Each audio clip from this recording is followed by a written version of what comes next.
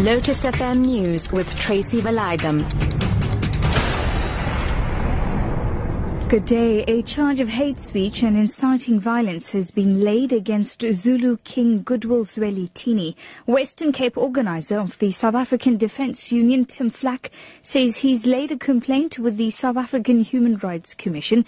Flack alleges that the king violated the rights to dignity, security, life, movement and residence of some African people. This follows reports of a speech he made last month in which he complained about crime and dirty streets. Flack explains why he laid the complaint. I noticed a few politicians having a go at Minister Gigaba and Michael Machweti about the minister's comments on it, saying that it wasn't enough. Yet these politicians on Twitter were sitting in their offices doing nothing themselves. And secondly, I wanted to show the general public that it's not necessary for them to just sit back and tweet hashtags. They can actively participate and actively lay cases and criminal charges against people.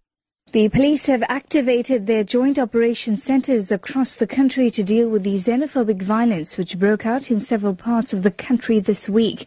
Lieutenant General Solomon Makhale, head of the police's corporate communications, says the police on high alert and coordinating their response since the intensity of the strikes vary. We have also deployed additional crime intelligence officers on the ground to obtain information, so that we are able to respond swiftly to incidents, one, to prevent them from happening, but should they have already occurred, that we are able to effect arrest.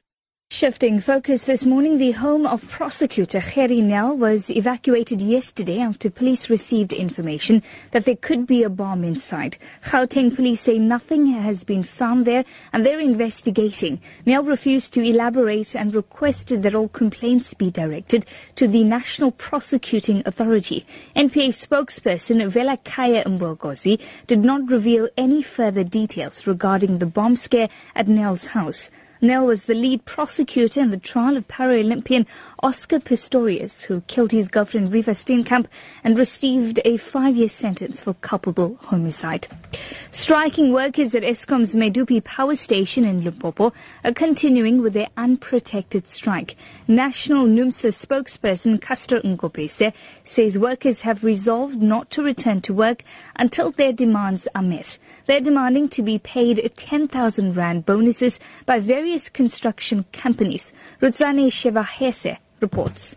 Public order police continue monitoring the situation at both hostel accommodation centers where most of the construction workers in the Palali live. ESKOM had offered to reinstate all the 1,700 workers who were dismissed 3 weeks ago after an alleged illegal march. Workers have rejected the offer, demanding that all concerned are addressed before they resume work. Their demands include bonuses and the dismissal of workers who are foreign nationals. The striking workers continue barricading streets and the entrances of their hostel accommodation with stones and burning tires.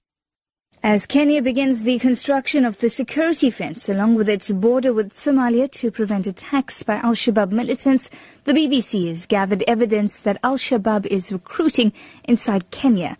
2 weeks ago, nearly 150 people were killed by the militants at Garissa University. The BBC's Karen Allen reports.